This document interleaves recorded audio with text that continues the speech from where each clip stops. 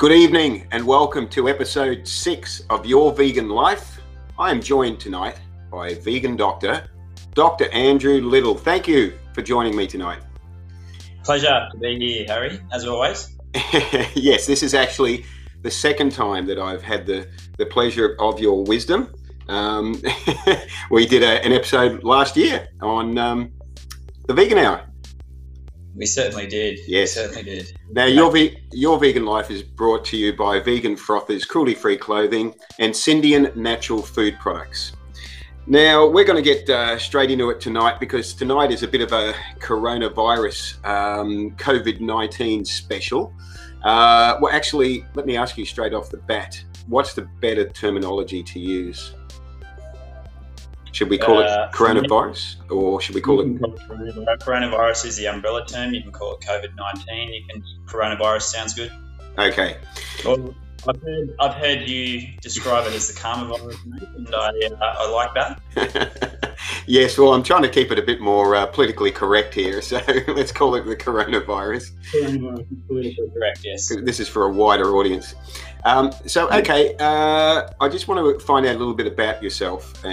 So for people that have not heard of you before or have not watched last year's episode with you on it, who is Dr. Andrew Little? What are your credentials? And just give us a little bit of your vegan journey. Right, so I grew up in a country town, Maclean, the Scottish town, Australia, and my parents owned a small supermarket back there. I grew up eating meat and dairy with every single meal. At the time of my life in uni, I was drinking 6 litres of cow's milk a week. I'd go through 2-3 litre bottles a week, no dramas. And I'd have meat with every meal. I probably wouldn't have even thought of it was a meal unless it had meat in it. I met my wife when I was about 29 when I just started medical school.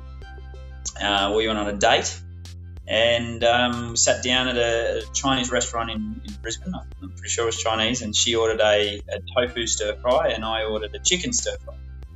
And I said to her, "You're a vegetarian?" And she said, like it was some sort of alien type thing. But I said, she said, "Yeah, I am actually. I'm actually a vegan. I don't eat any animal products." I was like, "Oh, okay." And I said, "Why is that?"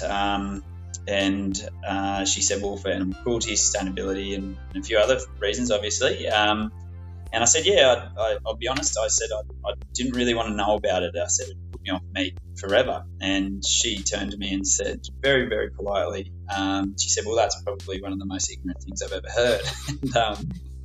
And I, instead of getting angry, like a lot of people do, food is a religion. For a lot of people, it's a culture. It's ingrained in our blood.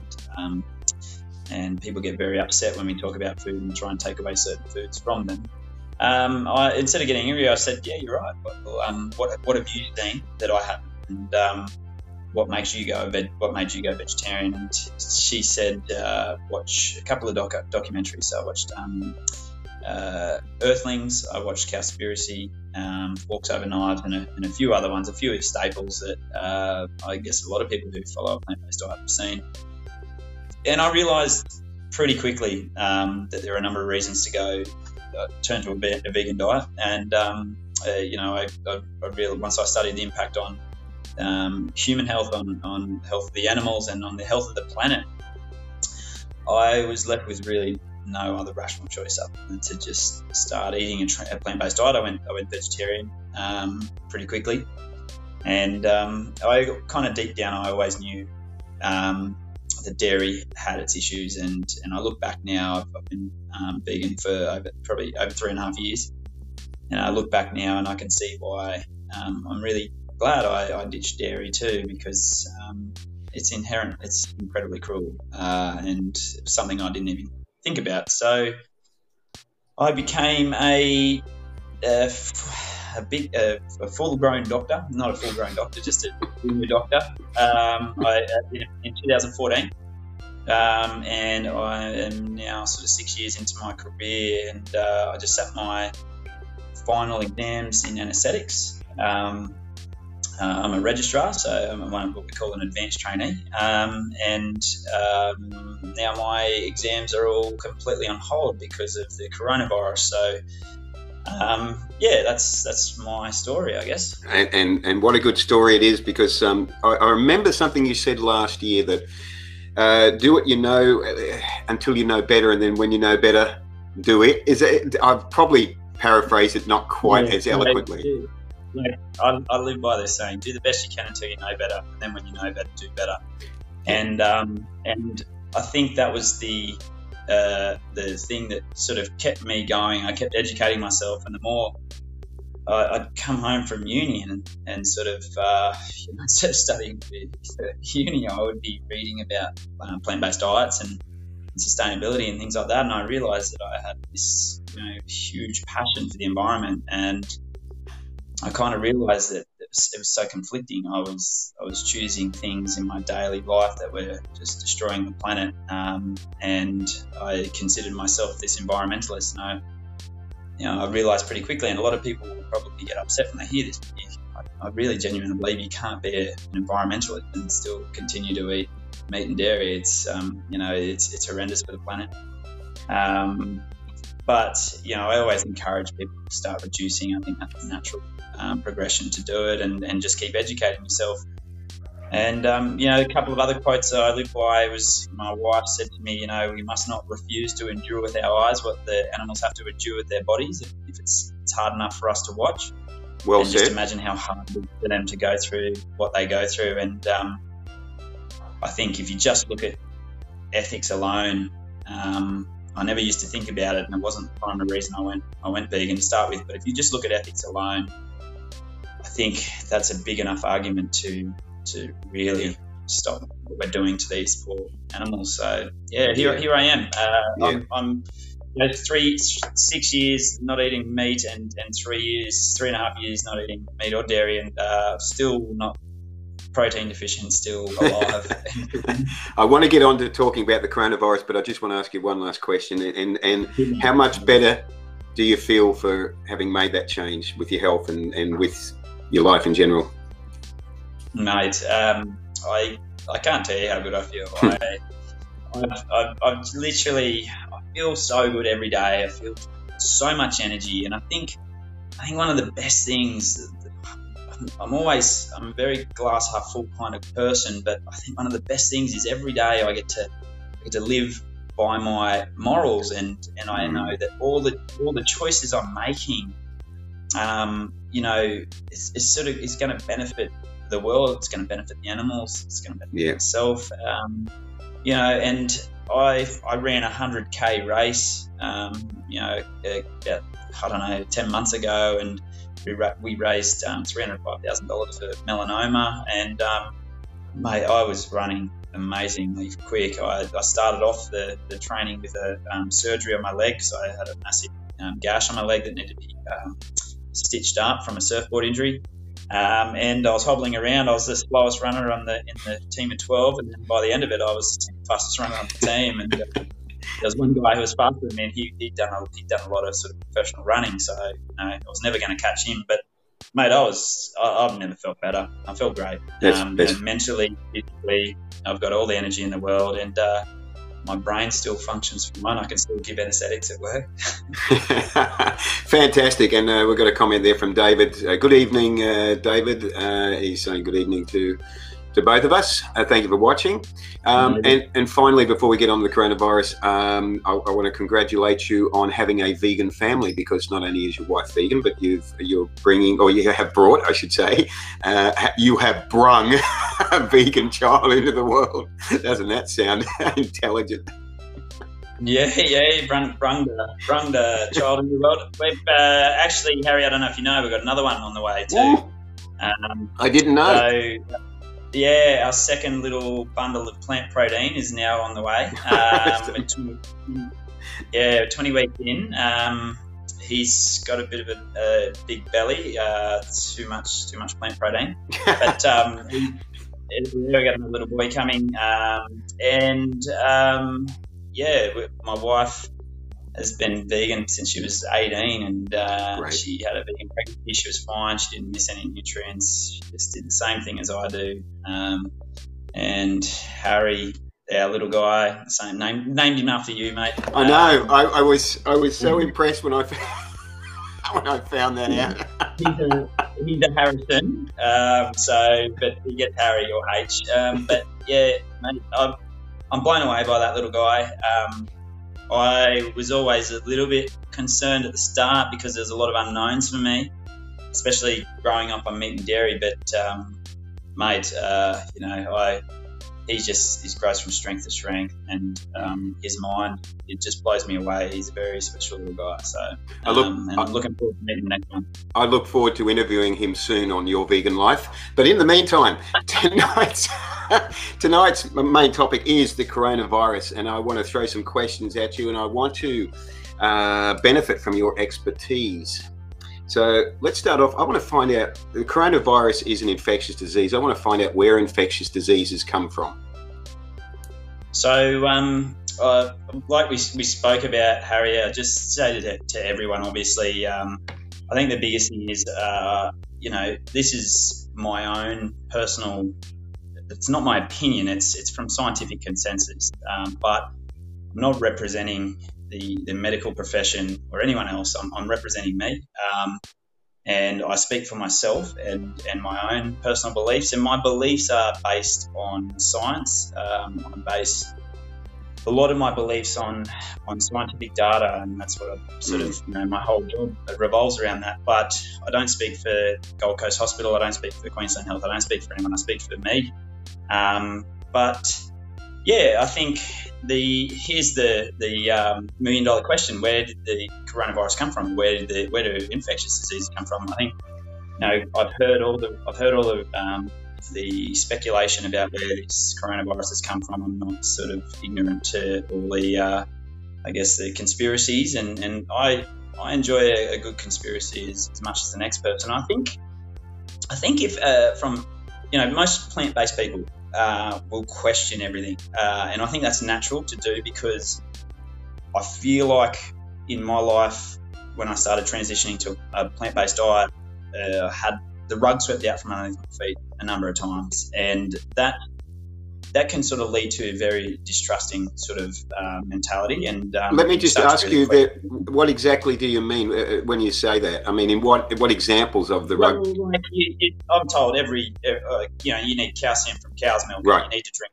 cow's milk, and you need to you only get your protein from meat, and they're told all this sort of stuff, and the amount of garbage that's out there that a plant-based diet leads to more animal deaths than a meat diet, and all this garbage that you have to sift through, and that you can't sustain life on a plant-based diet, and I just it just makes me really question everything. And what we're taught to believe this at a very young age. The meat livestock industry, they infiltrate schools at a very young age. I saw one of my friends went to she follows a plant-based diet. She went to a weaning of breast milk course the other day, and was sponsored by the Meat Livestock Association of Australia. I'm like, so they infiltrate everywhere.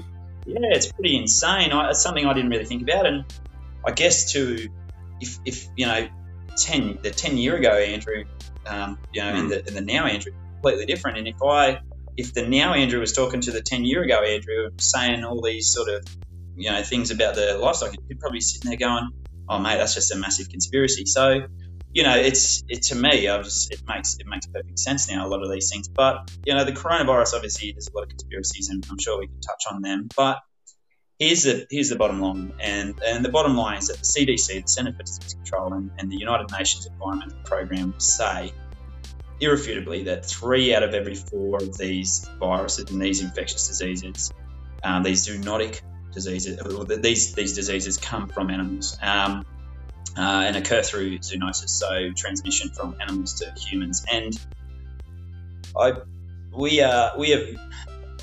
don't believe this is a conspiracy. We have been running, the fact that they think that this is a manufactured disease. Well, we don't have to manufacture this disease. We are we are running the perfect experiment right now, right under our very noses, every day, where we just stack hundreds of thousands of animals into tiny little cages, hundreds of thousands of chickens all lined up beside each other, and humans going in and taking eggs, or preparing the chickens or preparing the meat. We are playing with fire, and I've talked about this so many times. I've talked about animal agriculture being the number one cause of antibiotic resistance, and we're just pumping stacks of antibiotics into these animals, and we go around injecting them with vaccines to try and reduce spread, and we have to study all the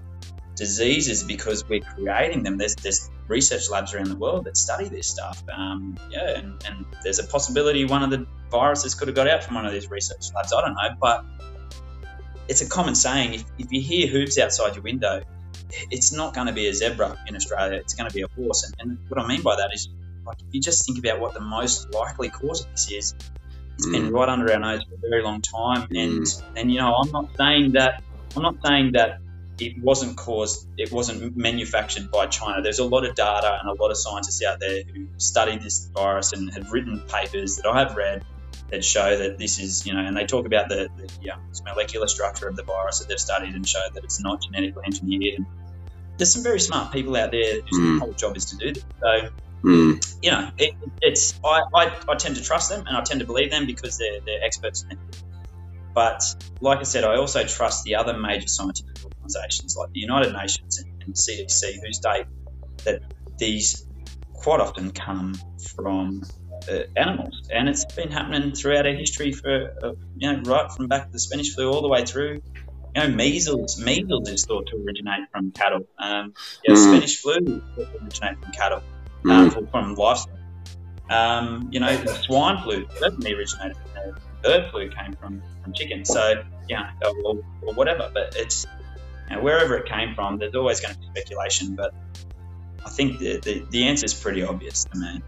What would you say to people that would say to you, oh yes, but the science, there's a lot of science on it and all the rest, but there's a lot of science against it, and there's there's a whole hidden agenda by the governments and all the rest to to control us, or it's whatever whatever today's most popular conspiracy is.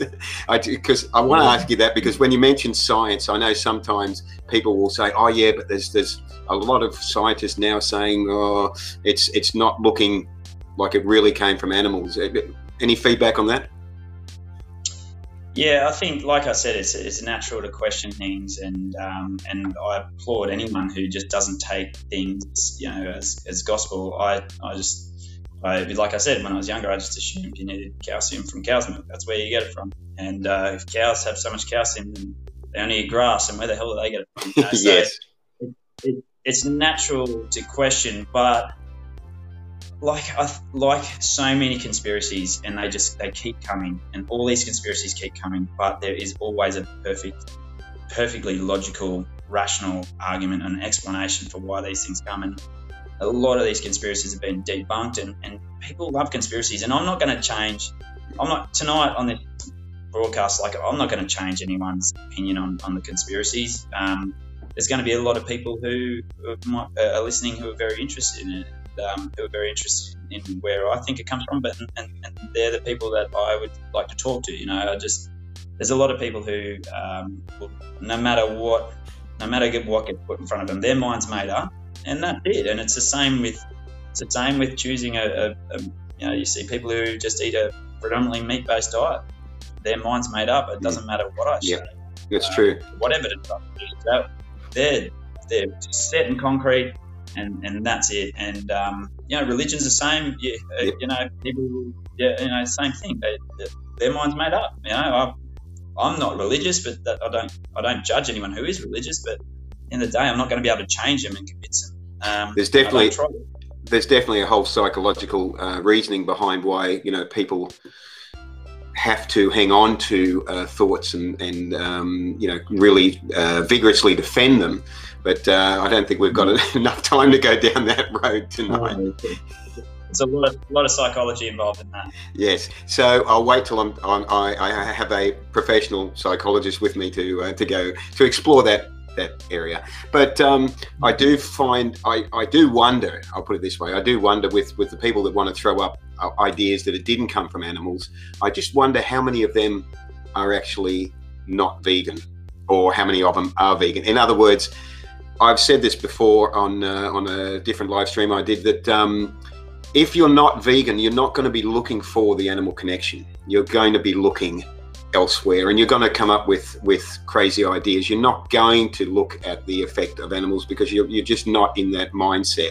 So I do tend to think that if you're not vegan, you're going to come up and say, oh no, such and such government created it, or you know, all these other particular reasons. But without a doubt, Harry, and you know, you see it all the time.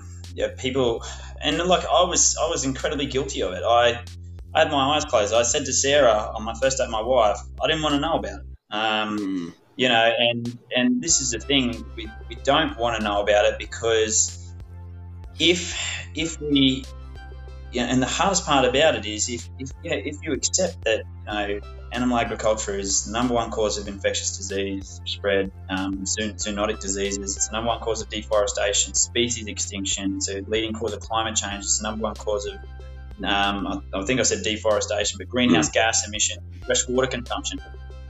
You know, if you have to acknowledge all that, then you have to, and you know that meat is the number one cause of all that, then you have to acknowledge that you are contributing to that. And that's, yeah, I'm not pointing the finger at anyone, but that's what I had to acknowledge myself. And it's hard because meat and dairy is a culture that's ingrained in our blood for so long. And I think for a lot of people, you know, it's about just trying to, you know, just sort of start them on that journey. I truly believe, you know, going from whether you go veggie or vegan or whatever, some people can do it straight overnight. It's amazing. My wife did that overnight. Like, she's unreal.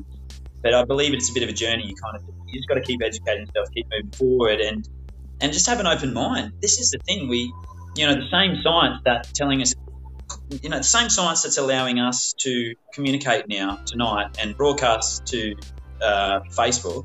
It's the same science that allows us to get on a plane and fly around the world. It's the same science I use in my anaesthetic practice every day that, you know, helps people's. We can actually save lives, in the medical system, and it's the same science that is telling us that these diseases, which predominantly come from animal agriculture, and you know,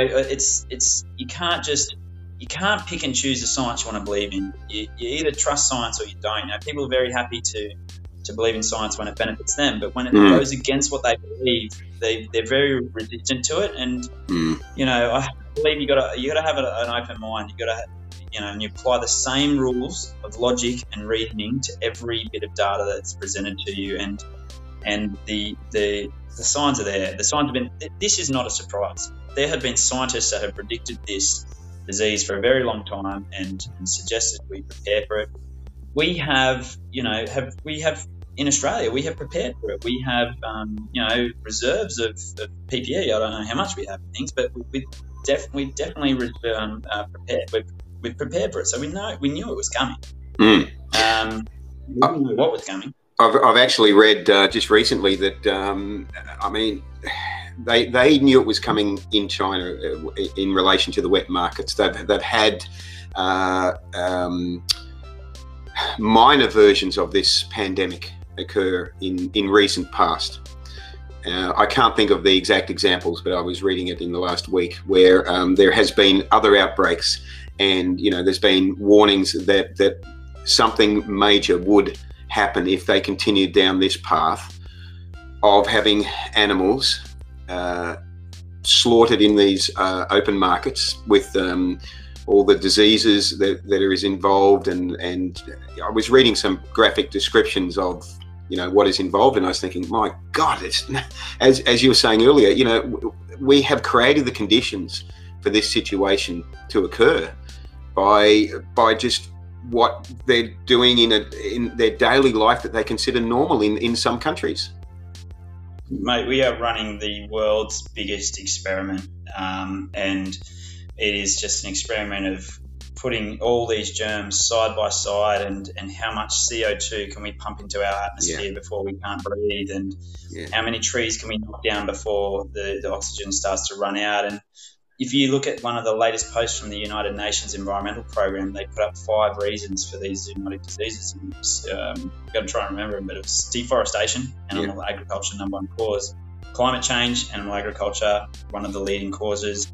They actually put livestock and animal agriculture as the 3rd cause, and the 4th one was antibiotic resistance, which is, again, the leading cause is antibiotic. And then the 5th one was obviously these exotic animals. So 4 out of 5 reasons for these. People point the finger at China and they say, well, the wet markets, sure, this disease might have come out of China, but the next one, it could very easily come out of Australia. It could, because it happens all the time. Salmonella, Creutzfeldt-Jakob disease, all these diseases, they're all transmitted from eating meat. And if you think about it, we're knocking down all the trees.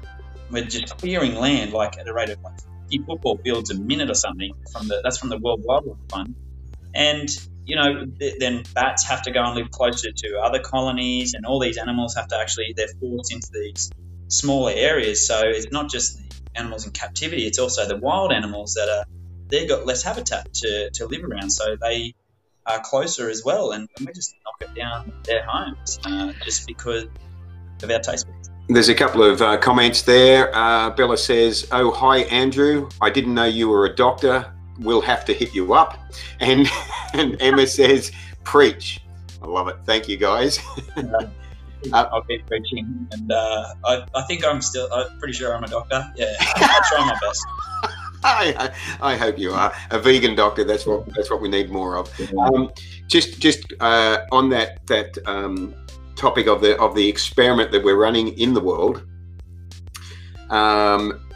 this great experiment that are throwing CO2 around and animal agriculture industry and so forth. What is your opinion as to why we are living our lives that way? Why are we creating this disastrous experiment that's been going on for almost forever? Yeah, so I think it's pretty multifactorial. Again, this is my opinion, but capitalism is a huge cause of our problems. Trying to, the profit motive is driving so much of this, and we ravage the planet just all for money. I can hold my hand on my heart and say I think capitalism definitely served its purpose. It certainly got us to where we are today, and the development of things. And was it a good thing that we developed all this? Well, nature would suggest no, but from a lifestyle perspective, we're living pretty long now, and all that sort of stuff. We got access to some amazing things, and we've done some amazing things as humans, but we need to evolve to the next step. The survival of a human, of a species, is dependent on how well they can look into the future. And we don't have a crystal ball, but we have a pretty good idea of where we're headed. And we've been looking at our destiny for a very long time, and we've just gone through some of our country literally burnt to the ground, and animals just suffered and humans suffered, and then we followed that by some crazy floods, and now we're being ravaged by this disease that's spreading. And mate, if I was, this sounds incredibly corny, but as I've been a doctor, I look at people and go, oh, there's the signs and symptoms of disease. Well, have a look at the earth. It's just screaming out at us. If the earth was a patient, you'd be looking at it going, bloody hell, it's infested with all sorts of things. And we've been living out of harmony with nature for a long time. And this coronavirus has really shown how fragile our system is, because we've collapsed. We've essentially just gone complete collapse, and people going out of business. It shows you how fragile capitalism is. Yes. And it's some warning signs that we've been living on deadly ground for so long. Like there are so many documentaries out there with people who are microbiologists and infectious disease guys who are out there. They all know it, that animal agriculture is number one cause of of antibiotic resistance and microbial spread, and yet no one is speaking out about it, and that's why I'm here tonight, Harry, because like I'm not here to point the finger at anyone. I just want to promote awareness, and as I always say, I'm not asking you to think like me. I'm just asking you to think, and if people just think about it, it's just, there's a lot of things that make sense in my life, and producing meat and dairy really makes sense. Yes, of course. There's a comment there from Susie. Don't forget to mention about 5G that's being installed whilst we are all in lockdown. I don't want to give that too much airtime because we could go on for hours about that. But Susie, I do want to say that I have actually posted on my page in the last day or two numerous articles, or a few articles, that actually show the opposite of that is what's happening. That in fact it has been delayed in Europe, the UK, the US. It has been delayed during lockdown. So if you just do a Google search, or if you look on my page, go back to the last day or two, you'll see that. So carrying on from there, how long might this last with the coronavirus? Well, yeah, it's the $1 million question again. I'm not an infectious disease specialist, so there's another disclaimer. Why the hell did I get you on then? That's the end of the broadcast. So I mean, at the end of the day, I'm sort of going off what the experts are saying, and we get daily updates. At the hospital, and there's a lot of really intelligent people who are leading the way out there, and it's pretty amazing to see. And I think we're definitely sort of starting to. I lost my train of thought then. What was I saying? That there is many intelligent people at the hospital. And yeah. Well, the question was. I can't remember. Well, the question is, how long could this last, basically? Well, yeah. So, look, at the end of the day, we are sort of obviously predicting it to be a few months, and it could be 6 months. It could be. We don't know how long. At the end of the day, the numbers are starting to reduce, and that's the main thing. We're not really seeing at the moment on the Gold Coast. We're not really seeing the numbers come in. We're very prepared for it, and we're all sort of, everyone's sort of sitting around waiting for anything. We're definitely prepared, but who knows how long it's going to go for? I don't know. That's something I just don't have a crystal ball on, and at the end of the day, it's going to go long enough for us to really feel the full brunt of it. So. It's good to hear that you're prepared, that you've got obviously the equipment and the facilities to handle something on a larger scale if it does happen. Oh, mate, we've done. It's been really amazing to see some of the leadership taken at the hospital. With I can speak on behalf of the anaesthetic department. A lot of my bosses have really stepped up and really sort of. We're starting to do sims. We do sims all the time, and we get very prepared. We're obviously, we get obviously the nurses involved in that, the surgeons involved in that, because, and we've got, we've got all the facilities there, and we certainly have had a lot of changes to the hospital system just to get ramped up for this, and so it's been a really, really sort of. It's been good to be part of that team.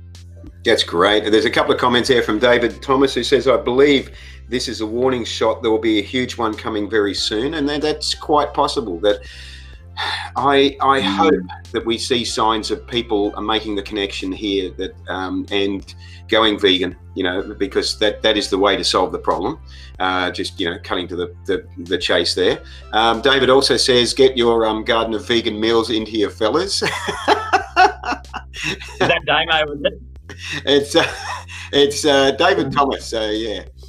Oh, David, right. I thought you said it's Damo. I had a golf meal tonight. I had the pad thai. So there you go. Oh, Damn it, I haven't had one of their meals for a while. Gardener Vegan, if you're watching, Damien or anyone else, just deliver some to me, will you?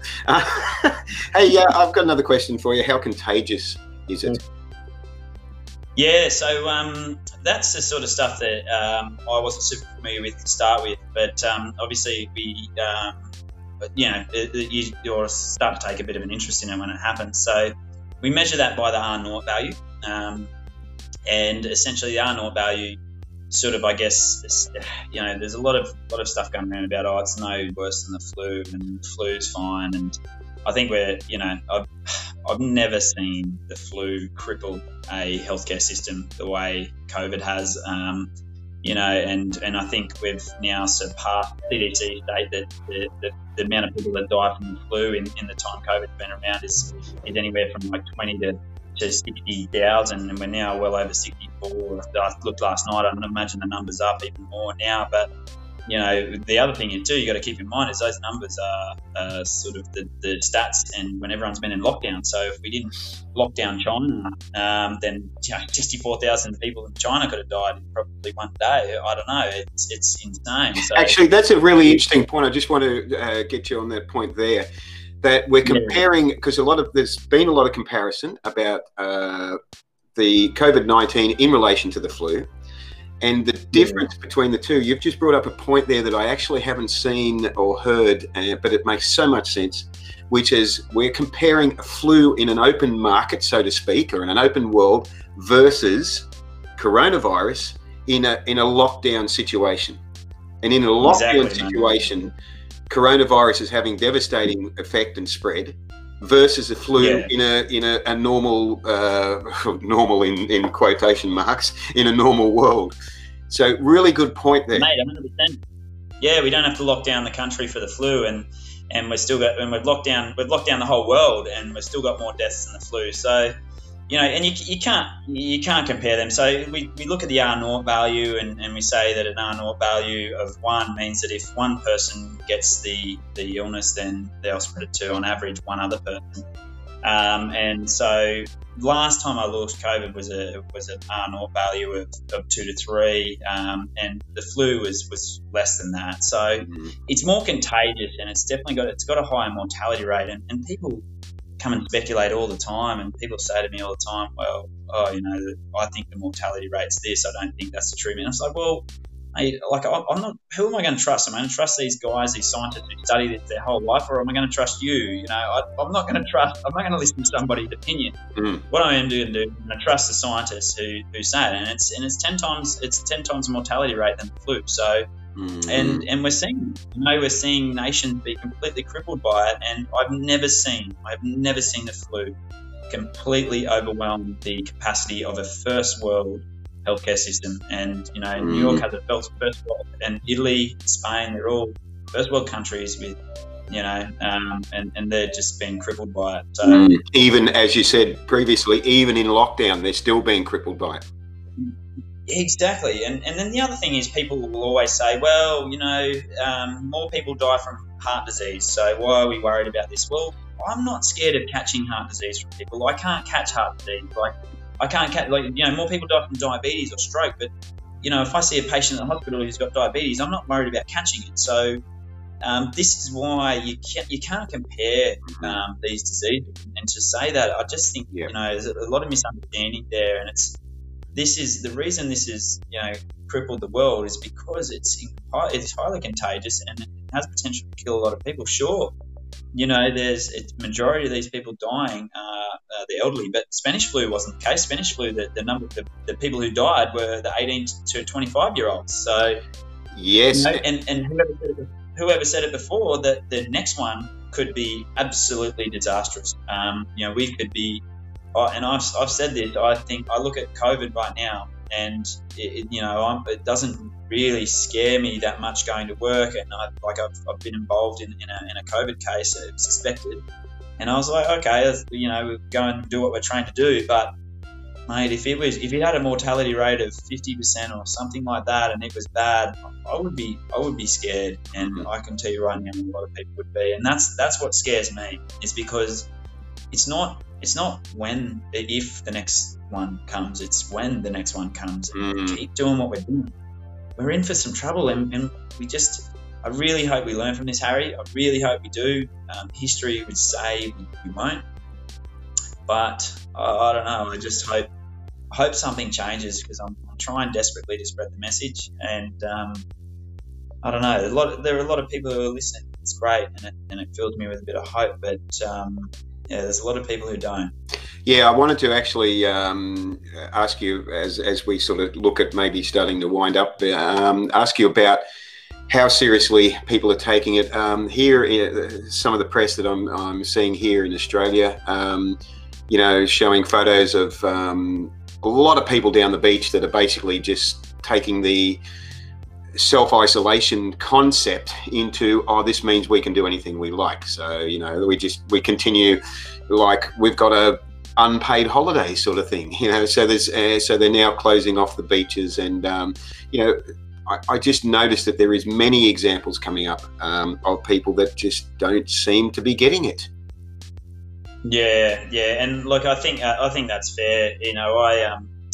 I'm a massive fan of kite surfing, and I think from a social isolation perspective, I'm out in the ocean, and there's no one for it's bloody kilometres, so it's quite nice out there. But I'm happy, I think we kind of need to clamp down on that, and I think the government are right there. Like that, when I sort of saw that, I live beside the beach, and I saw it on the weekend. A lot of people there, but yeah, a lot of people are keeping their distance, and I can see that, and which is good. And I think a lot of people, I think in numbers in Australia really reflect that.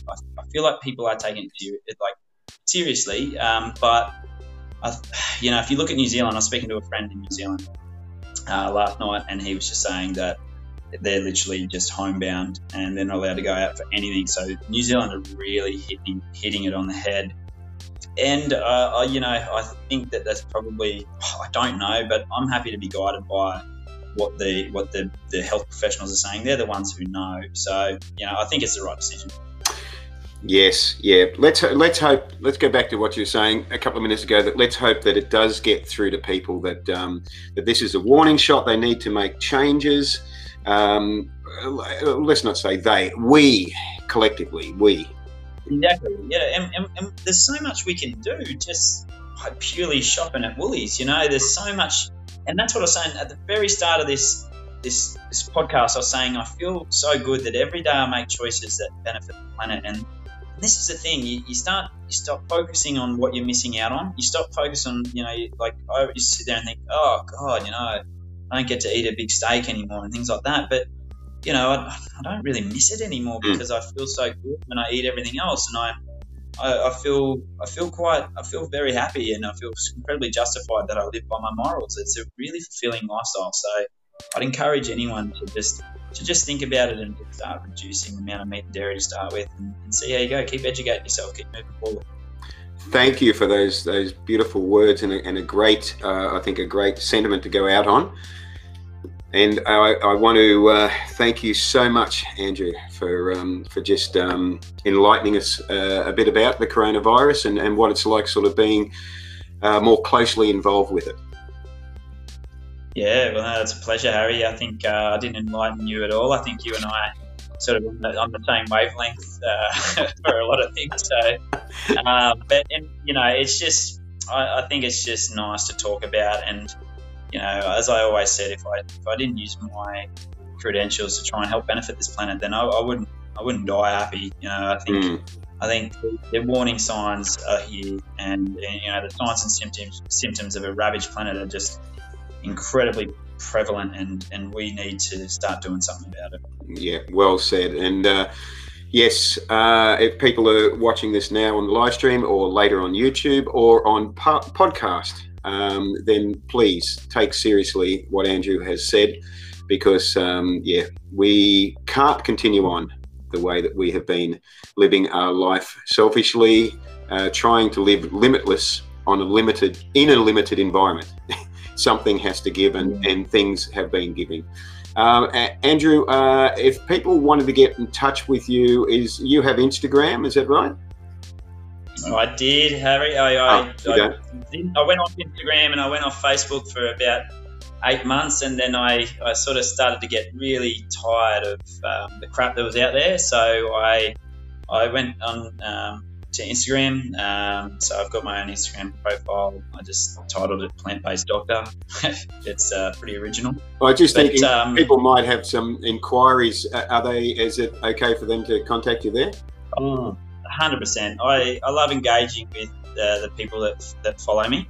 I feel like I've built this really nice community, and people reach out to me all the time. It's funny. My Instagram page is quite therapeutic for me because I can get things off my chest. But I also, it is. I tell my wife, I was like, God, it's like therapy session for me. I can sit down and talk about things, but it's just nice being sort of when people genuinely want to just ask my thoughts. I have people who say to me, hey, I'm a vegetarian, but what are your thoughts on, organic yogurt and stuff like that? And they're genuinely interested. And I don't point the finger. I just say, this is what I think, and this is why I don't eat it. And there's some really beautiful people on my page, and I'm very lucky, and I enjoy it. So I'll keep doing it as long as people keep listening. So feel free to come and tag along. I will share a link to your page because there is a lot of good information in there too. You have your videos and you sort of